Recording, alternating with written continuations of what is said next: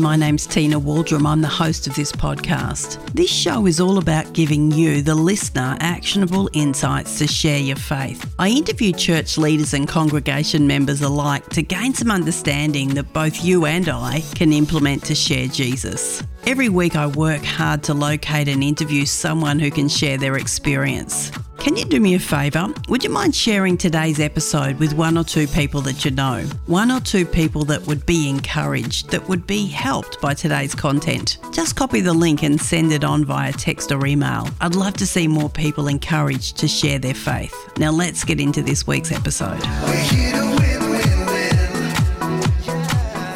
Welcome to the Win-Win Evangelism podcast. My name's Tina Waldrum, and today I'm speaking with Markus Watson in California, of all places, and we're talking about helping churches get into the neighbourhood. Welcome to you, Markus. Thanks, Tina. Glad to be here. It's fantastic to hear that accent, as I met Jesus in California, and we both went to Fuller Theological Seminary, funnily enough, so it's wonderful to have you on the show, and your expertise really is in this space of helping churches get into the neighbourhood. But first of all, there is a Hollywood connection to your life, so tell me a little bit about that.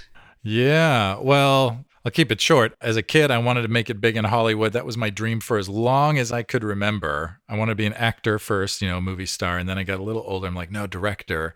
Near the end of college, I got an internship in Hollywood, and that was great.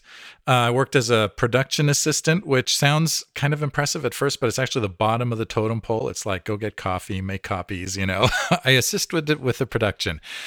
Anyway, it was great for a while, and I got to work on the 1994 Clio Awards, which is like the Oscars for best commercials, and I got to work on a Muppets music video. That was super fun. I got to talk to the guy who does The Great Gonzo briefly while we were standing in line for lunch. And I said, that was amazing watching you guys do that. And he goes, well, it's been amazing doing it for 20 years. And now that was almost 30 years ago. But yeah, that was super fun. Lots of celebrities, because celebrities love the Muppets, right? And so got to sort of meet a lot of celebrities. Helen Hunt remembered my name. That was amazing. So anyway, I did that for a little while. And then after a couple of years, I just sort of developed this love-hate relationship with Hollywood. I realized that if I was going to succeed in Hollywood, I was going to have to make that the number one priority in my life.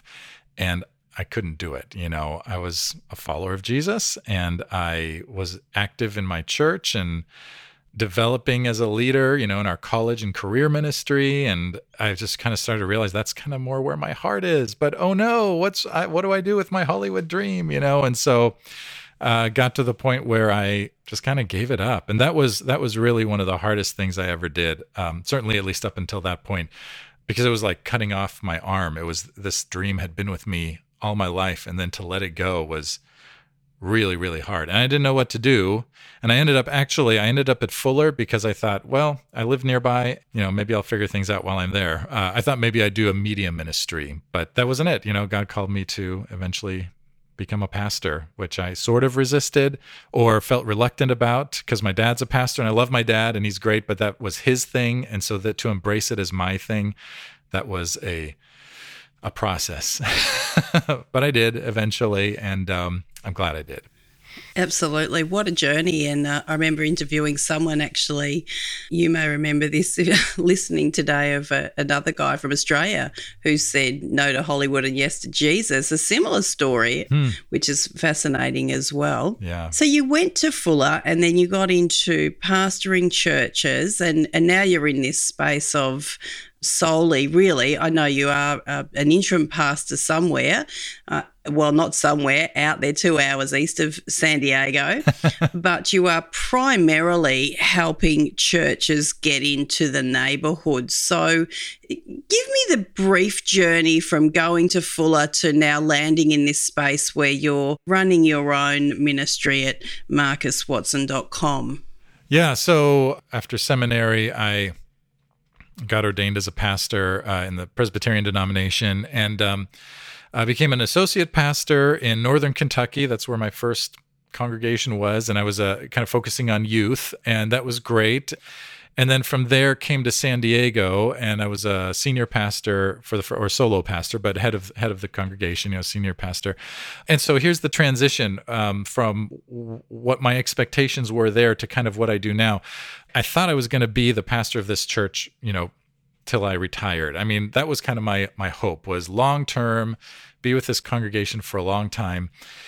And it was great for about 7.5 years. And then things got really ugly and toxic the last year that I was there. And so there's a long story here. I'm going to keep it real short, but there were some false accusations, and I ended up getting voted out of this church. And I never thought actually that I would be a pastor again after that. What that experience did was, a couple things.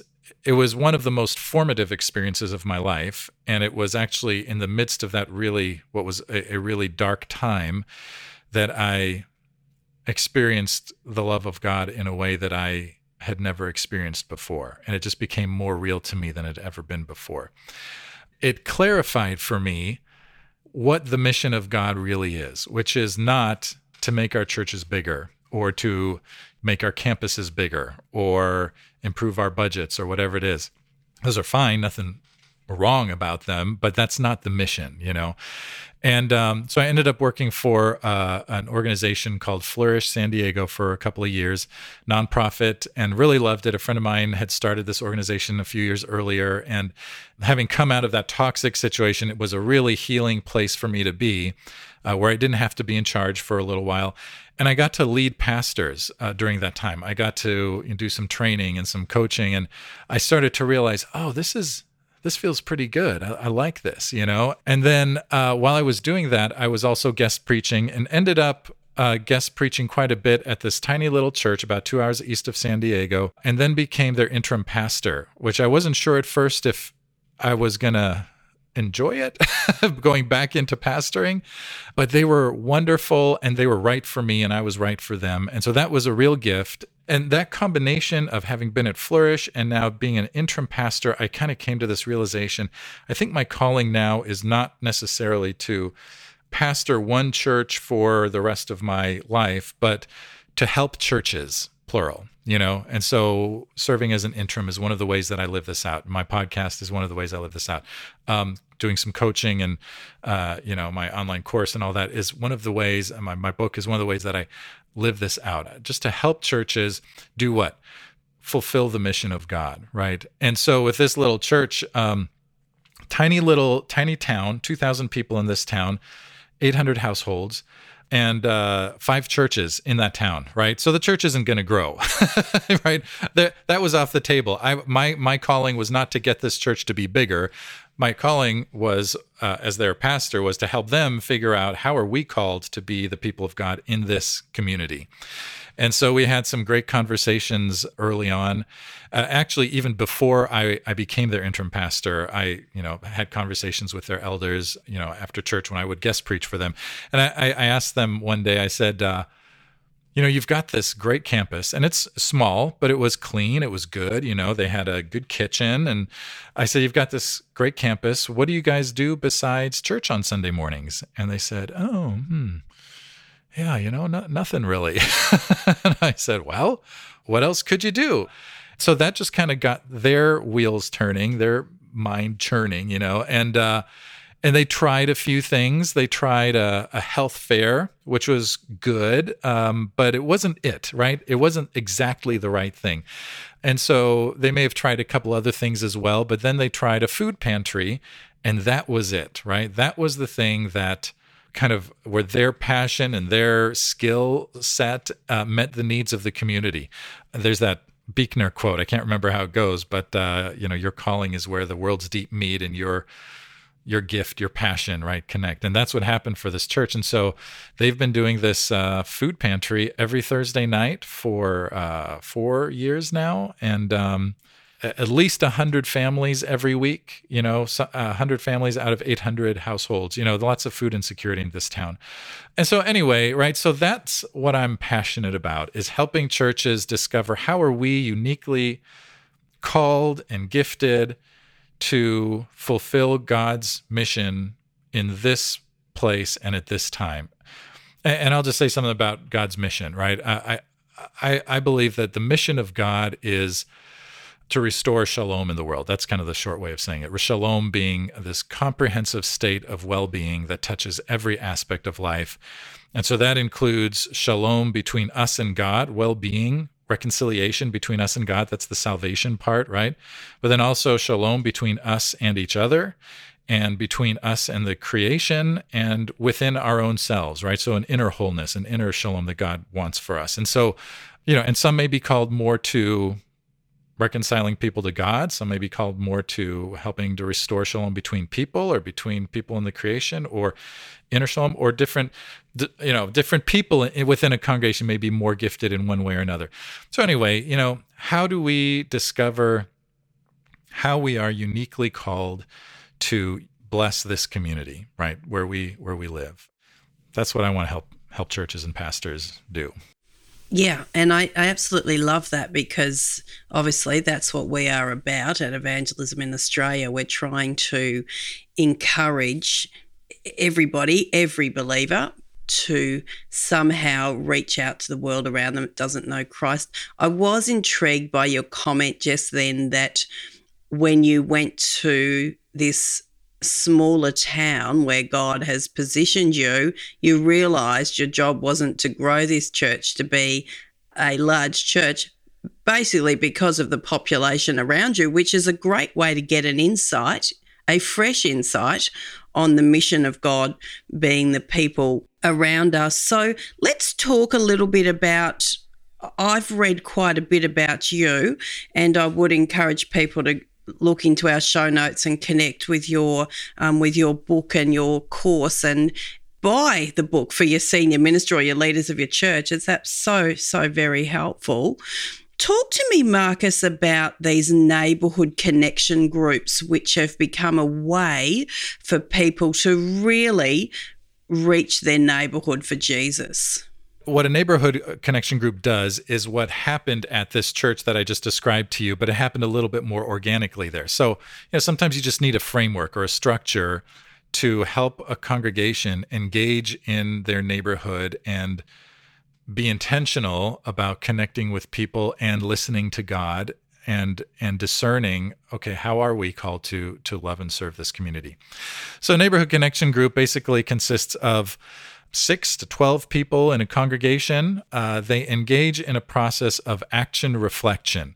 It's a fancy word that just means they do something and then they reflect on it. They talk about it, and they do something more and then they talk about it some more.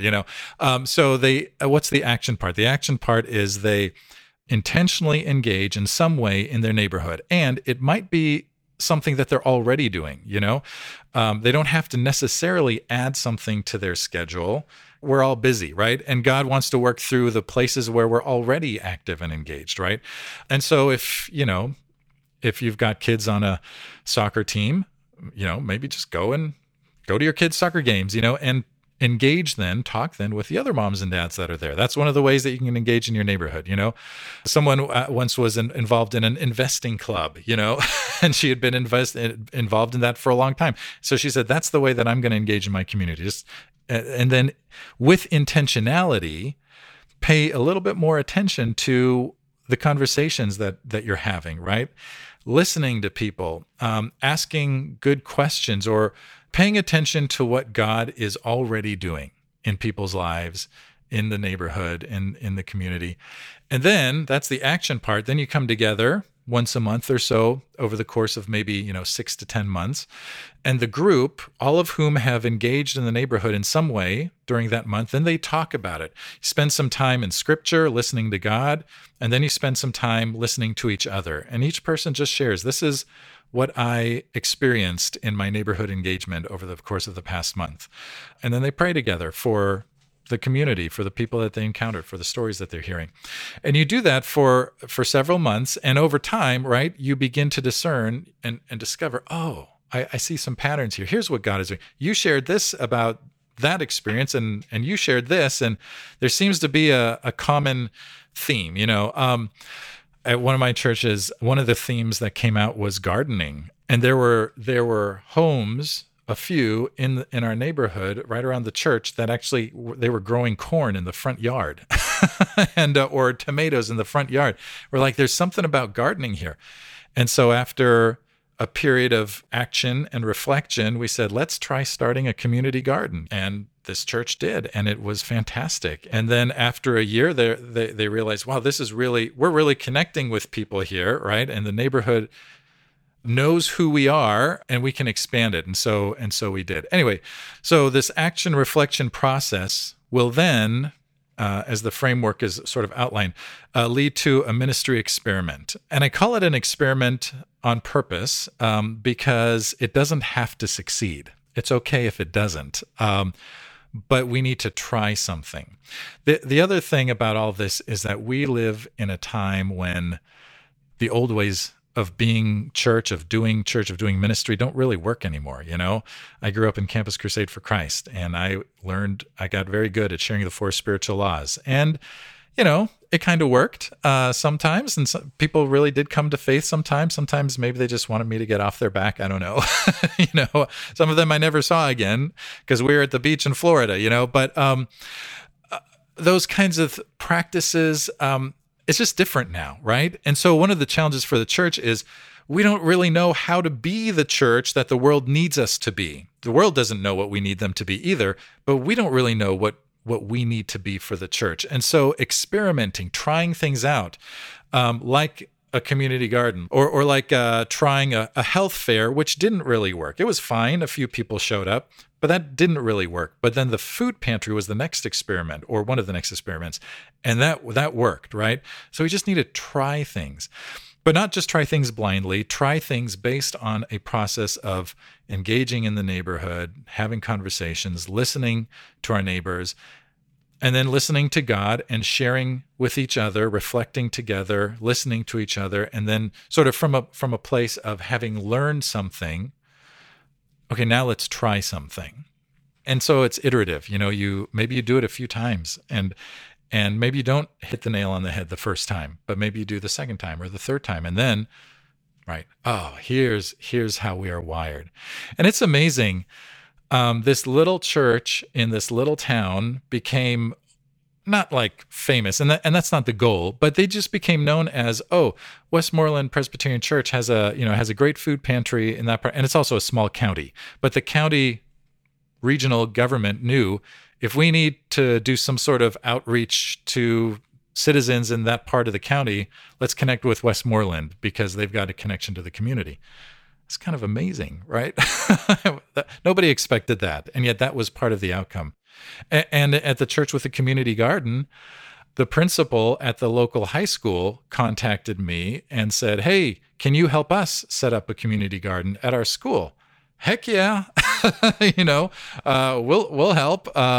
So what about telling people about Jesus? Well, that's going to come too, right? Because what we're doing is we're being a blessing to our neighbors. And the more that we are a blessing to our neighbors, the more people will actually listen to the message of Jesus, to the gospel. And so that comes with the blessing. So that's kind of how the Neighborhood Connection Groups works. Yeah, I love the model, and as I listen to you, I'm thinking, I'm so thankful that you've actually taken the time to actually do the process, but then actually think through a bit of a model, because I love pathways myself, Markus. I love to know, okay, well, how could we get here? What's a potential way? Not that I want it to be some magical formula, but I just like and appreciate well thought through models that can be multiplied, and this type of a model can be multiplied into any setting, which is really important. I guess that what you're saying is, as you meet the need in your neighbourhood, or as you discover that need of where God's at work, you get to form some really authentic relationships with people that then afford us the opportunity to connect authentically, but then also to share our story as it's appropriate. Is that what you're saying? Yeah, absolutely.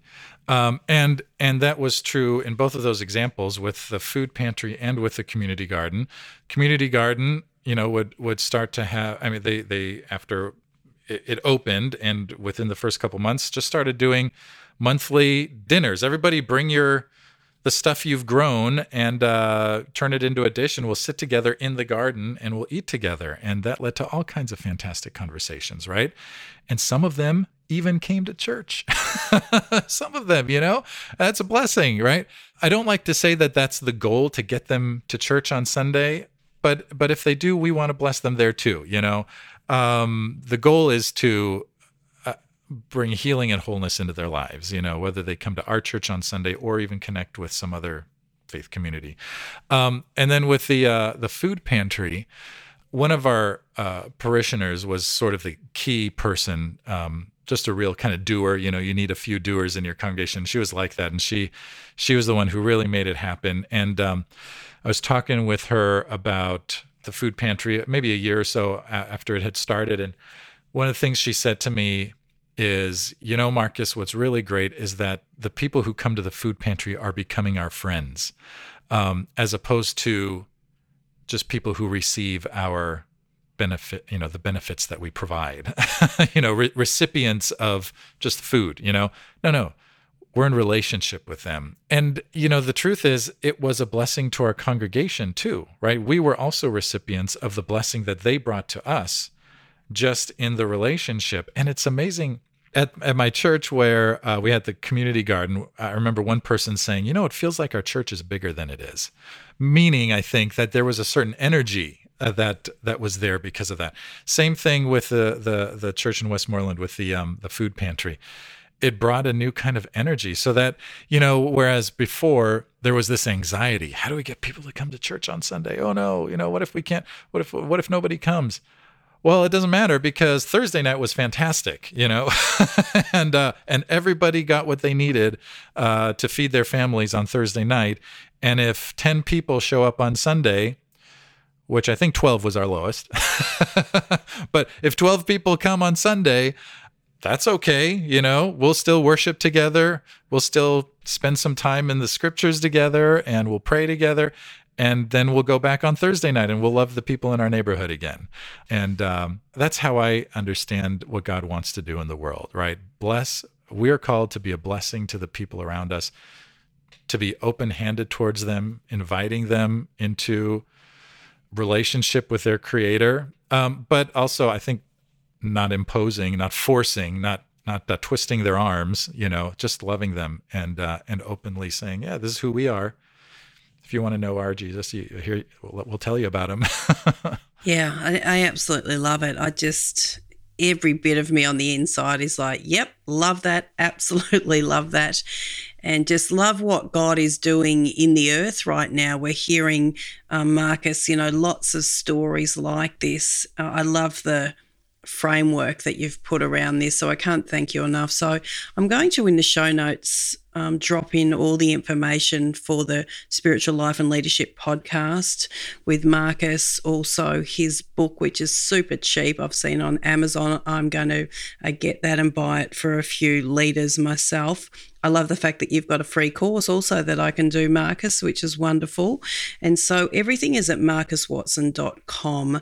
Markus, is there anything that you want to say that I haven't given you an opportunity to say about this space, about helping churches get into the neighbourhood?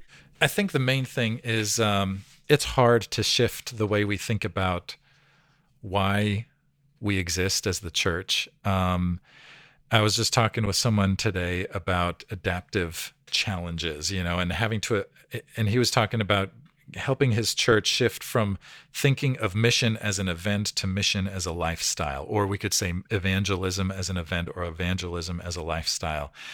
That's the challenge. That's the process that we, I think, as the church, at least in the West, Western culture, are trying to accomplish, trying to embrace, trying to work through is shifting our congregations, our churches, the people that we lead from, I'm here to get my spiritual goods and services on Sunday mornings, to I'm a participant with God in his mission of shalom for the world. And anyway, that's what I'm passionate about. I think God's doing it. I think we're getting there, but we do have a ways to go. Amen. Absolutely. That is definitely what I'm, seeing the Lord doing in my own life in the world that I live in out here in Australia. So, Markus, thank you so much for giving us your time today, and bless you with everything you're doing. Thanks so much for having me. Thanks so much for listening to the Win-Win Evangelism podcast today. If this was helpful for you, please share it with others so they can learn also. If you, your small group or your church would like to upskill more in personal evangelism, learn how it can be easy, natural and not forced, why don't you check out our online free sample course on missionwithgod.com/free sample. I trust that our podcast and our online personal evangelism course can be a blessing to you. Thanks for listening, and see you next time.